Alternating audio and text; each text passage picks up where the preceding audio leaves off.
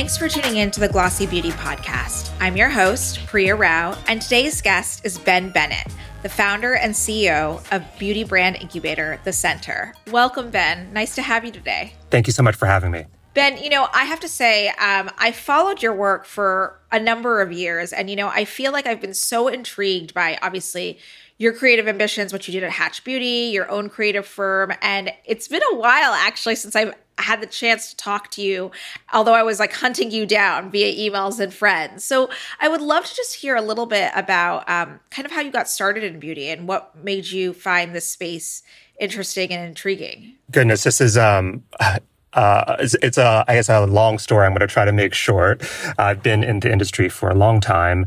I started my career in the mid-90s, actually in the apparel industry. And, I was a young creative person who thought that I was going to be a fashion designer. I was born and raised in Ohio. And as you may know, or some folks may know, the Limited Brands is based in Columbus, Ohio. And Limited, especially in the mid-90s, was a very big force in retail and specialty apparel. And if you lived in Ohio, you were very aware of the presence of that business there. I was really fortunate right out of school to get what was, I think a lot of people thought was a dream job, which was working with a really renowned fashion director there who was really known as a cool hunter and a trend forecaster. He took me under his wing and really became my mentor. I don't know if he considers himself my mentor, but I do.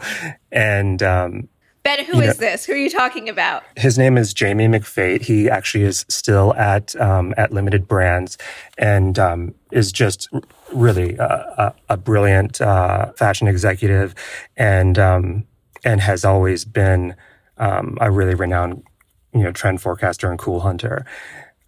He took me under his wing. I think I was 20 years old when I started, and I just really fell in love with it. At the time, the internet wasn't what it is today. If you were a trend person, you had to get on planes and travel to cities and photograph kids in the street and visit stores, and that was my job. I did that for 3 years. It was exciting. It was glamorous. I thought it was glamorous to be able to travel around the world and to look for what things that I thought were cool, to look for common denominators of what was, happening in industries that I thought, would inspire some of our fashion brands, and to be able to bring that information back and work with the different businesses. At the time, there were 14 apparel businesses, to see how can we take a trend that's happening out there, like chartreuse, that might be emerging either in prestige fashion or in the automotive industry, and how does that work into our brands? It was an incredible experience, and it took me around the world many times, and it really taught me as a young creative person to think about who the customer was of each one of these brands and each one of these retailers. Because at the time, for those people who don't know, Limited had 14 apparel businesses, and this was when we all shopped in malls. And many times those businesses were competing with each other, for the same customer.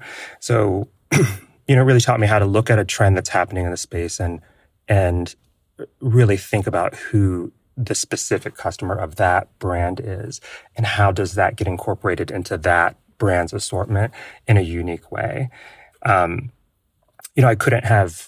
don't think I could have drafted this kind of plan to be a person who works on multiple properties at once, but it turns out that has just been the path of my career. I've always worked on multiple brands at the same time and found the benefit of doing that.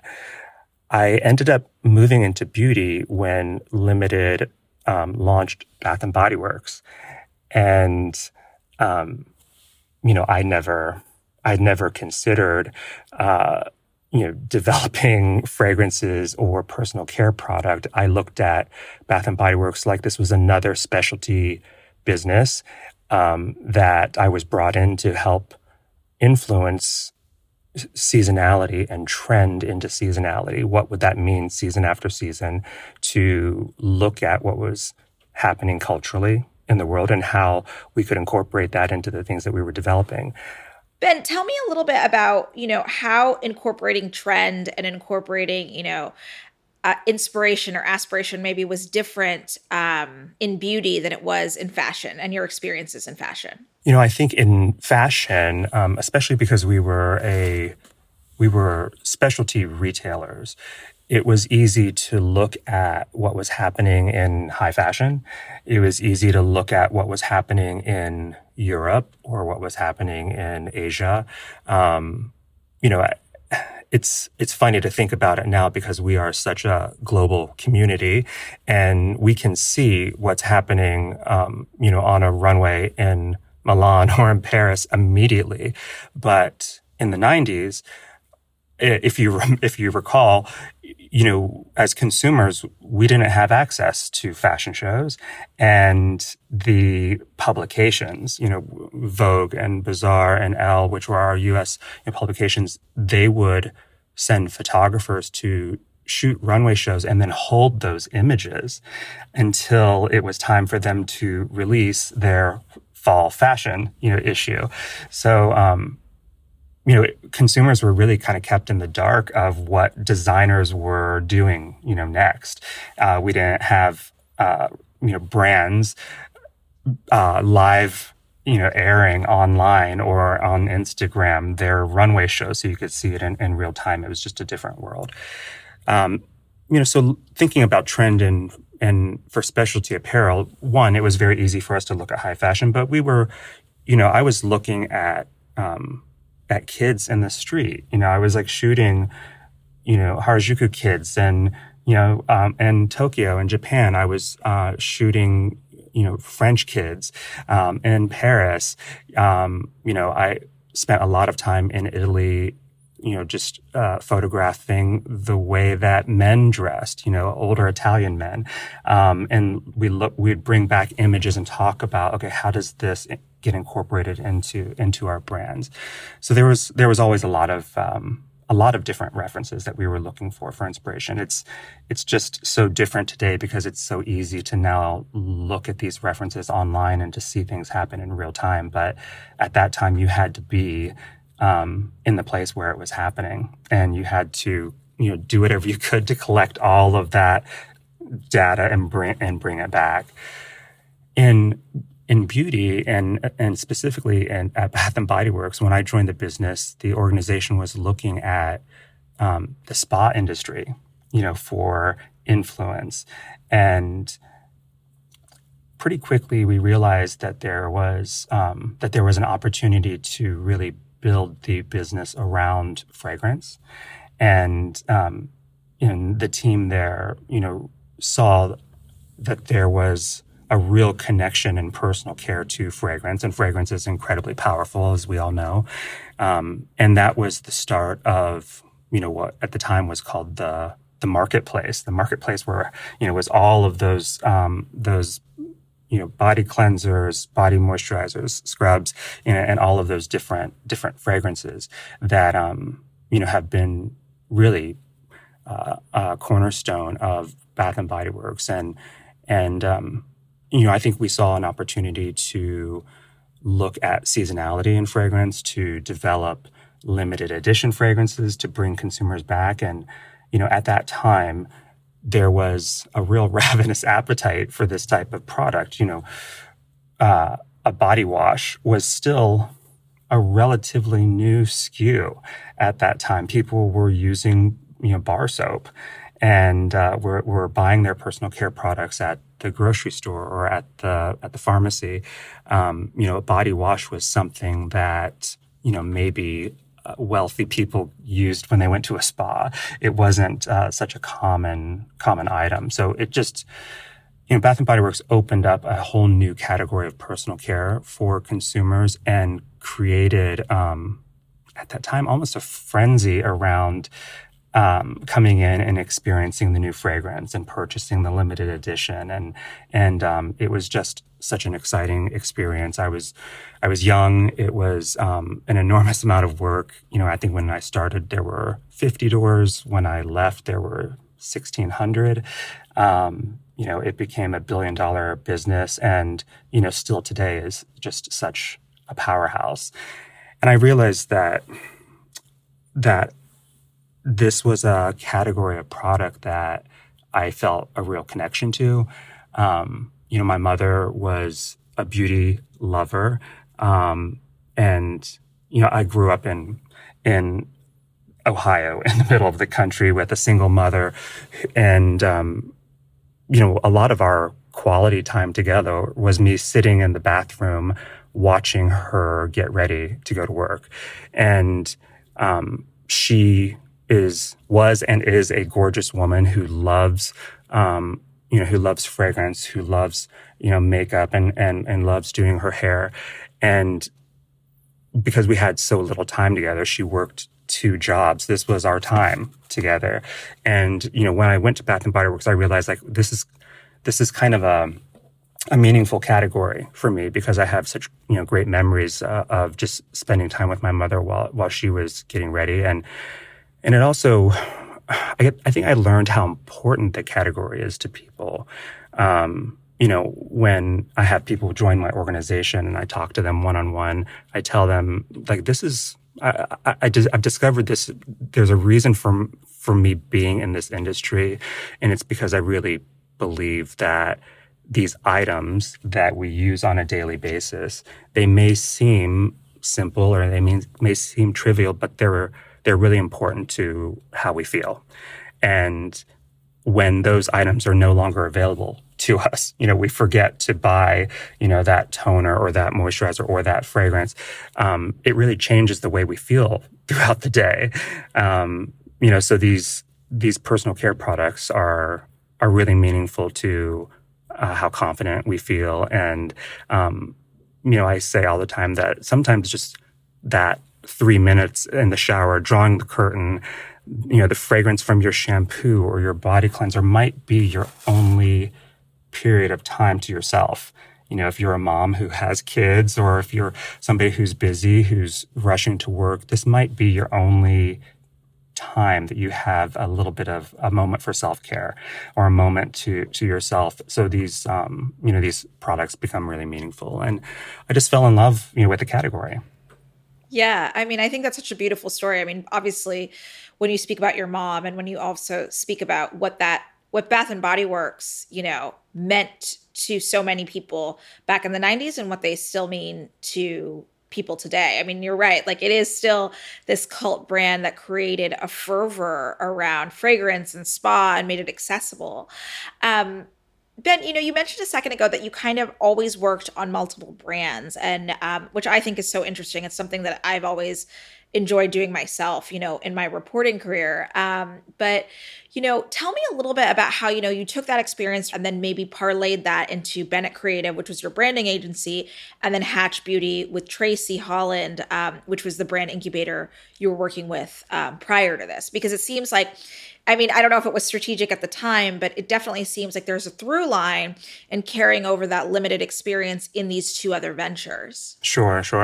I can't say that it was by design. I think it was all kind of by chance, and I think we all probably experienced that in our lives. But, when I was at Bath and Body Works, I had always intended on working with multiple clients in addition to Bath and Body Works, but Bath and Body Works became such a monster. It was such a beast. I was, working, 18 and 20 hours a day sometimes. So, after I was there for 4 years, and after, doing it for 4 years and it just becoming such an explosive business, I felt like, I was part of a great team here that was, that just built an incredible business. And, maybe it's time for me to, start working with some other, businesses. I was based in Columbus, Ohio, and decided that it was time to shake it up. I was still young. I was 28 years old. And I thought, okay, I either need to move to New York or I need to move to the West Coast. And ultimately I decided to move to the West Coast because it's where I thought kind of all the interesting things in beauty were happening. At that time, there were a lot of the kind of legacy businesses that were courting me and wanting me to move to New York. But I felt like the younger, more interesting businesses were coming out of LA and San Francisco.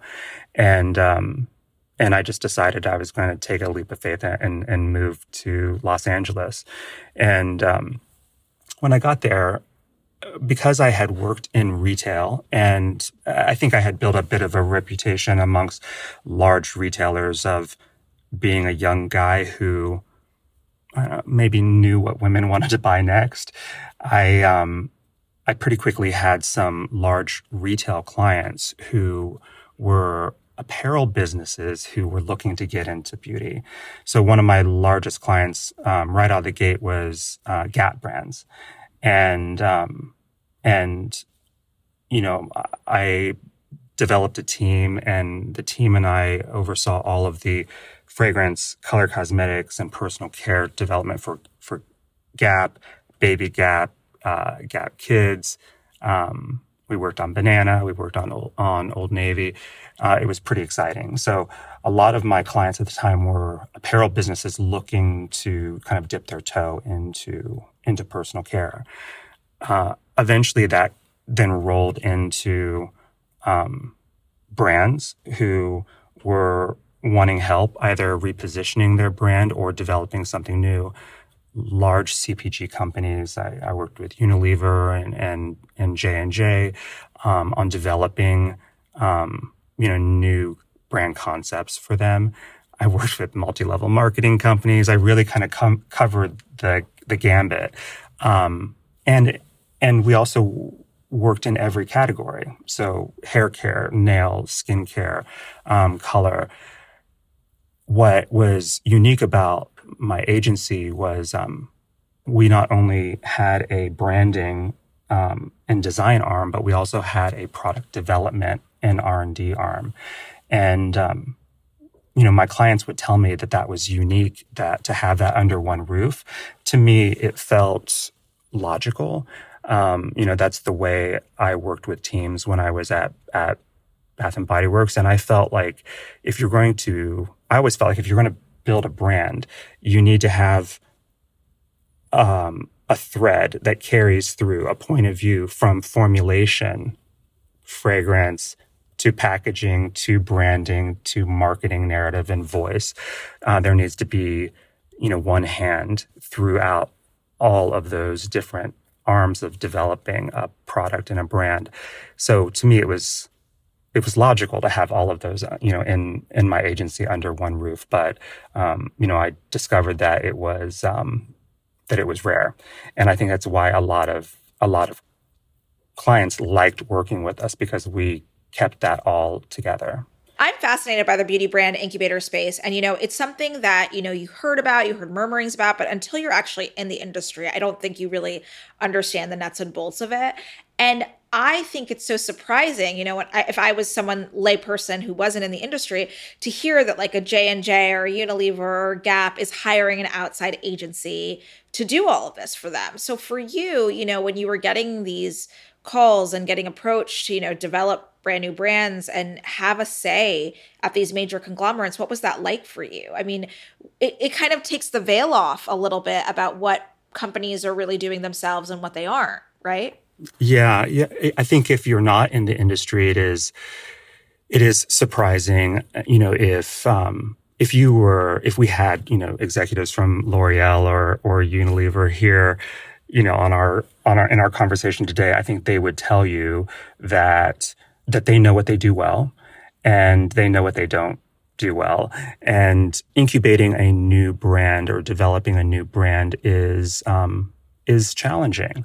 It's when you think about the machine of a large CPG company, and the processes and the the strategy that is put into globalizing a brand and really and turning it into a household brand. It's a different DNA than than the kind of young, scrappy risk that you have to take to try something new, and the willingness to be nimble and to be flexible and to shift. That's my favorite part of the business, and I know that I'm better at that, and my team is built to be better at that than the long-term growth of a business. I tell people that this is the advantage of doing this for a long time and of age. I think, you really, through your career, you start to understand what you're good at. I tell people I'm really good at 0 to 50 million in revenue on a business. Around that $50 million mark is when it's time for me to identify somebody who's good at the 50 million plus, because that's not me. It's a totally different mindset of what you need to do and how you need to think about your business to take it to that level. So, you had asked me, how did Bennett Creative roll into this brand incubator space? I think the term incubator is relatively new. In 2010, I took my agency and merged it with another business to create Hatchbeauty, and I can't tell you that we didn't use the term incubator to describe ourselves. I don't think we knew that's what we were doing. We were approached by some large retailers who wanted us to develop brands in partnership with them. And that was different than, this wasn't a private label business. It wasn't a store brand business, but it was truly developing brands. And for us to manage it and take it out of their four walls, because I think a lot of the large CPG businesses, large retailers understand that within their organization, they can't incubate and develop a new brand. They have, there's too many stage gates and too many cooks in the kitchen, and they have to focus on being good retailers. So I think our first major brand was a brand with the actress Salma Hayek, which was a brand that we developed with CVS. It was called Nuance. And that was it was an exciting opportunity. It was a multi-category brand. We had developed products in hair care, skincare, color cosmetics, nail, body care. And it was hugely successful. CVS was thrilled. Selma was thrilled. It put a lot of eyeballs on us. And then from that point on, it just kind of, Hatch took off. It wasn't until 2015 that the term incubator started being thrown around, with us. And at the time, there were some businesses on the East Coast in New York, and businesses that I just have such, great respect for. Mesa, I listened to your podcast with Dev from Luxury Brand Partners. I think Luxury Brand Partners are just, best in class at developing brands. They've just done such a phenomenal job. We were really, Hatchbeauty was really the kind of premier brand platform on the West Coast. And I think the way that we did it kind of helped inform a lot of what some of the new incubators are wanting to do. It was super exciting, and we just had incredible growth. And I think we realized that there's just an opportunity for more of these types of businesses. Ben, will you tell me a little bit about how this kind of space has changed? Because you're totally right. Mesa, Luxury Brand Partners, yourselves are best in class examples of who does this. But now there are so many more coming to market. And I think that your philosophy has really changed too. Obviously what you're doing now with the center versus what you did with Hatchbeauty. I read a quote from you that said, you wouldn't necessarily do a specific retailer line, an exclusive retailer line. I think what you were talking about, the Selma line with CVS. And, I think that was it was an older model, right? Mesa did Drew Barrymore and Flower Beauty and now it seems like people really want a different experience. So when you were thinking about like the center specifically and what you wanted this evolution of a brand incubator or an investment arm to look like, what were you looking for? It's funny, there are things that we developed at Hatch that I think, people who shop in those retailers, see that what folks don't see are the 20 other brands that were developed that never made it to market or, went out and were tested and for some reason didn't get fully realized. And, what I had done at Bennett Creative and what we were doing at Hatchbeauty, I was really a hired gun to develop brand IP. And I was, selling that brand IP. If it was a brand that we didn't retain ownership of, it was a brand that I was selling, to large retail partners or large CPG businesses. I'm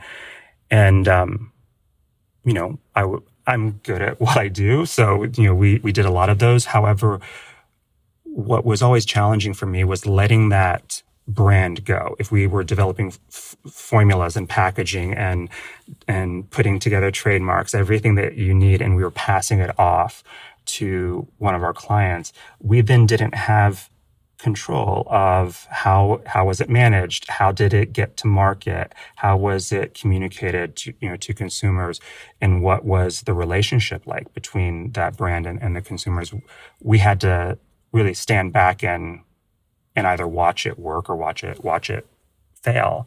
And then many times, once it was out of our control, I would say, oh gosh, this is what we would have done if we would have kept control of this brand. So, I think a lot of the large retailers who are developing and trying to grow their own brands, would say that you start with best of intentions of developing the brand outside of their four walls, but eventually, if it's brought into their organization, it's going to start to shift and it's going to start to be treated like a store brand, inevitably. And I just felt like that's not something I want to do. I'm a brand guy. I think that even though I build multiple brands, I won't build something without a reason for being. I'm a big believer in identifying white space on a shelf, meaning, is there a consumer who is underserved? Is there a way to improve this solution for this problem? Can we improve the experience? Can we offer this thing at a better price point so it can reach more people? I think growing up of modest means in the middle of the country, I have a soft spot for for folks who live in middle America who maybe don't have an enormous amount of money. But I think that people deserve to experience beautiful product and to be able to get that at a great price point. So that's a real passion of mine, being able to reach a lot of people and to give them a better quality experience. And that's, informed what we do also. Tell me a little bit about the brands that have come out of the center so far. Obviously, Make relaunched under your purview. Naturium is a new brand that people are excited about, and it's gotten a lot of traction as well. What were the two spaces that those brands were filling in your mind? Well, Naturium was first, and I think that really, like right at the beginning of the center, we knew that we felt like there was an opportunity to develop a brand that utilized natural ingredients, but also utilized tried and true skincare ingredients for consumers who were really passionate about skincare. Do it with really luxury quality formulations and real experiential formulations, meaning cosmetically elegant formulations, and doing it at a great price point. Being a former trend, watcher, maybe I'm still a trend watcher. I was fascinated by the way that consumers were hunting for skincare products on Amazon. If you think about, I'm sure you're an Amazon shopper, we all are, whether we want to be or not. If you think about how we shop for products on Amazon, consumers don't put in drunk elephant vitamin C serum. They search vitamin C serum. In my organization, we try not to use the word clean because we think clean has, it doesn't have a single meaning. And I think a lot of the industry is kind of pointing to it, saying, okay, we need to, put some guardrails around this because it's being used now in such a broad way that it doesn't mean anything. But I would say that Naturium is really a brand that was developed with intention. Our formulas are all developed with intention. Every ingredient that are in those formulas are developed with intention. And we were wanting to offer these really efficacious products at a great price point. That was the real key. Maybe this is my former retail background. I'm a tester, and I'm a big believer in trying different things. So, what a lot of people don't know is that Naturium was on the market under a different name, where we were putting products out on Amazon, just seeing, how do people respond to this serum? How do people respond to this ingredient? And I kind of believe in kind of beta testing a brand, for a year out there without doing a ton of promotion around it or putting a lot of marketing dollars behind it just to see what people naturally gravitate towards. And we were in beta mode, I guess, for Naturium, which at one point it was a different name. We had a trademark issue, and then we ended up changing the name to Naturium. But it was, the beginning of 2020, around March, we brought on a PR agency, and we thought, let's do kind of a soft PR launch and just see how the press, resonates with the brand. At that time, I was talking to cosmetic chemists and to dermatologists about being a partner in the business with me and really being the face of the brand, because I don't put myself in that role, for anything that I develop. And I was, in the middle of a lot of conversations, and one day I get an email from a woman named Susan Yara, who is a well-known skincare influencer.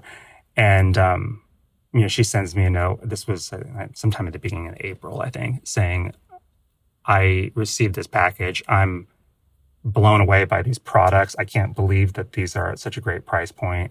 Can I talk to you? We, got on a phone call. This was right at the beginning of COVID, and we were getting to know each other, over these phone calls. And she told me that she had been working with a Korean company on her skincare brand. And because of COVID, things had kind of fallen apart. And she was, wanting me to work with her on bringing the Susan Yara skincare brand to life. And, over many weeks of conversations, which turned into many months, she would, say to me like, hey, I really like this thing that you're doing, but I think that you should change this language. Or, hey, I love this product, but, I hate this dropper. You have to change it to a pump. And it was, incredible for us because we were still in a mode of trying to figure out like what is the right DNA for this brand, and what are the things that we can fix before we really go broad. And, organically, at some point I said to her, I'm not really interested in developing Susan Yara skincare with you, but you have so much insight. I feel like you've already given us so much direction on Naturium. and she genuinely loves the product so much. I think at that time we had 6 formulas. Would you consider, partnering with me on it? And that was, that was kind of the beginning of our partnership. Tell me how that maybe is a little bit different, because obviously Susan is very well known in, on YouTube and on Instagram and all of that, with what you're doing with Carrie Barber and Make. Because Carrie is definitely like, a beauty it girl in a way, but she is a little bit more behind the scenes. And I'm wondering how that kind of relationship developed and Make developed, because, what we're seeing now from the brand, which is skincare focused and, this really cool like branding that was always historic and a legacy brand. It's not makeup, which is what Make was known for before. Make is different. Make has an edge. It was at the time, I think it was very forward, and I think what we're doing with it now is taking it very forward. But I felt like it needed a tastemaker, and that is maybe different than somebody who's, who is an influencer in social media. And I just kept coming back around to Carrie Barber. I knew Carrie, she was an art director for Violet Grey, and I knew that she had worked at Sephora and at Glossier. And, I followed her on Instagram. She and I developed a relationship in social media because I was looking to hire her to art direct a photo shoot of ours, and we had just developed a friendly relationship. But in our brainstorming of who would be the right person, I just kept saying it would be somebody like Carrie. It would be somebody like Carrie Barber. And just one day I just decided to call her up and I invited her to lunch and we started talking about the concept. And I felt pretty strongly that if unlike Naturium, where I was willing to invest in that brand to test it and get it going before we identified who my partner was, I felt pretty strongly that with Make, I wasn't going to acquire the brand if I didn't feel like I had found the right partner first. And, that was kind of the beginning of our conversations, around, us partnering together. I think Carrie had to spend some time really thinking about it. She had a very successful consulting career. She had a lot of brands who, were wanting to work with her at the time. She was working with Augustinus Bader and U Beauty. She was still working with Violet Grey. So this was a big leap of faith for her too. But she was also a longtime fan of the brand. And I think, pretty quickly we were daydreaming about like, okay, what would it mean, if we were to partner together and buy this brand? And it was so forward at the time, like where would we take it? And that's, it's been a lot of fun. Ben, tell me a little bit about kind of your strategy around indie brands and developing them, because you mentioned a second ago, you're really good between the 0 and the 50 million revenue mark. You're not so interested in, say, the next unicorn brand, if there is going to be a next unicorn brand. And I'm just wondering what that kind of specialization offers you, and also what it offers maybe to the investment arm of the business that the center also has, correct? I honestly, I think a lot of it is just growing up and understanding, learning what your weaknesses are and what your strengths are. I've been fortunate to have enough experiences through my career to say, oh, I did this well, or oof, yeah, I did not do that well. And maybe there's a lesson to be learned there. I really, really love the early stages of a business. I think, what a lot of people might be fearful of, or what they get nervous about, the risk taking, the need to be flexible and to be fast is my favorite part. So I always joke that I love the Wild West, period of a brand. I like the kind of fast growth period of the brand, and I like being able to develop something and to be able to see whether or not in the early stage, does this resonate with people? Is it sticky? Have we reached the group that we hope to reach? Did we solve a problem, for an audience that has had this longstanding problem or not? And if we don't, then how do we take it back to the drawing board and rework it?